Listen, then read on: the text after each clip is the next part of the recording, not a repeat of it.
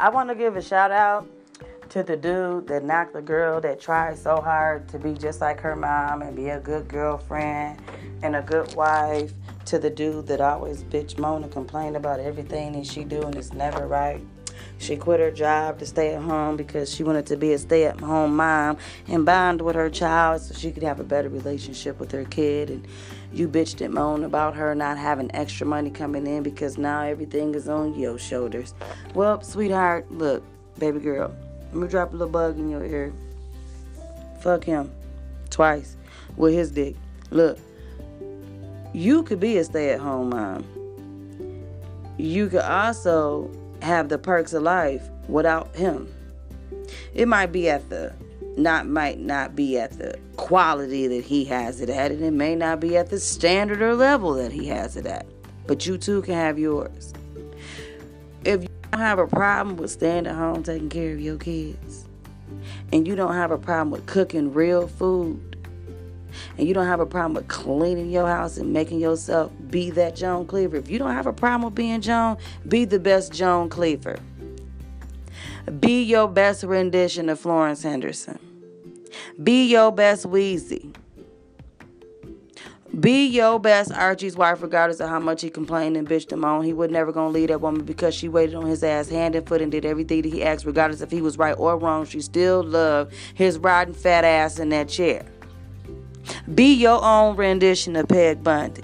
I got that hands down aced. I didn't give a damn what Al said. Come on, Al, give me my 5 minutes. That's real. If you feel like you a Claire Huxtable, be a Claire Huxtable. Fuck what everybody else talking about. Don't let the media paint the picture on a canvas of your life, how you walk and how you live it, off of somebody's other opinion, thought, voice, or rendition, including myself. You ain't got to listen to what I say. Can't nobody force you to change yourself. If you don't, you die. You don't evolve, you're gonna die. That's it, cut and dry. Time for a change. Barack told you that for 8 years. Yes, you can. For 8 years. Now you got Donald Trump talking crazy to you, cussing you out, you getting mad. Haven't y'all paid attention that you got Grandpa in office? Have y'all not paid attention to the fact that Donald Trump ain't nobody but the bitter old ass white man who mad at the black dude that knocked up his granddaughter? And now he in get back mode. Best pay attention. If he in get back mode, he could be your friend. He could be your confidant. But know that he's using that as all ammunition to get back at you. He'll get the job done. He'll help you get on your feet. He'll help you out. But he gonna want to know when the fuck you moving out his house. He gonna want to put a time and a date stamp on it. Well, if we gonna do military shit, military time, military way, and it's a time date stamp on it, well, let's try 02282019 at 0001 a.m. per Friday morning, going into Friday, the day, into the evening, beginning.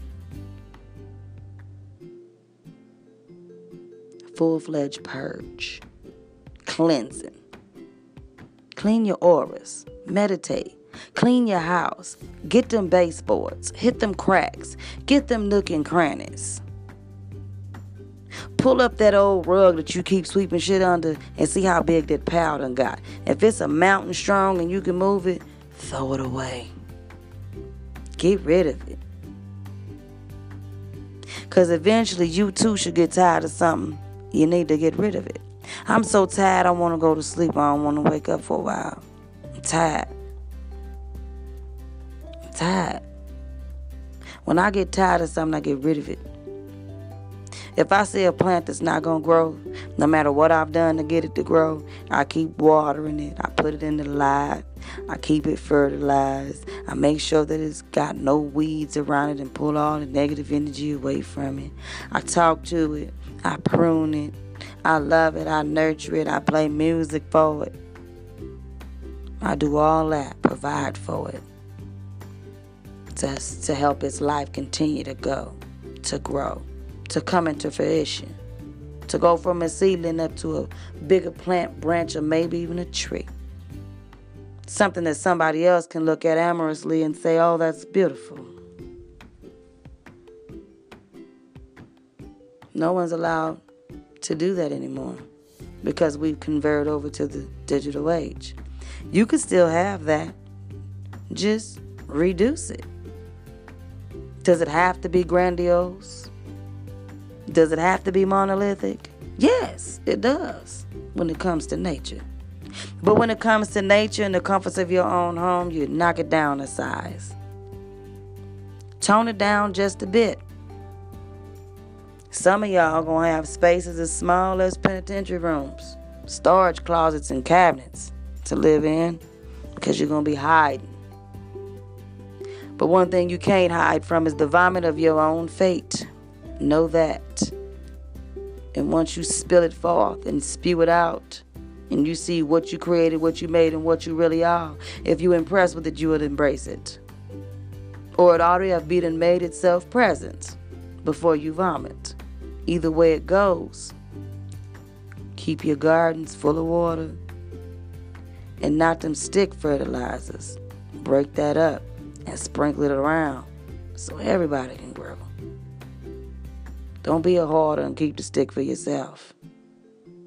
You'll be the one with all the fertilizer and all the nutrients and everything else, and the rest of your garden will die, and you'll be the only one there. I'm a drip and not drown, so I hold us out.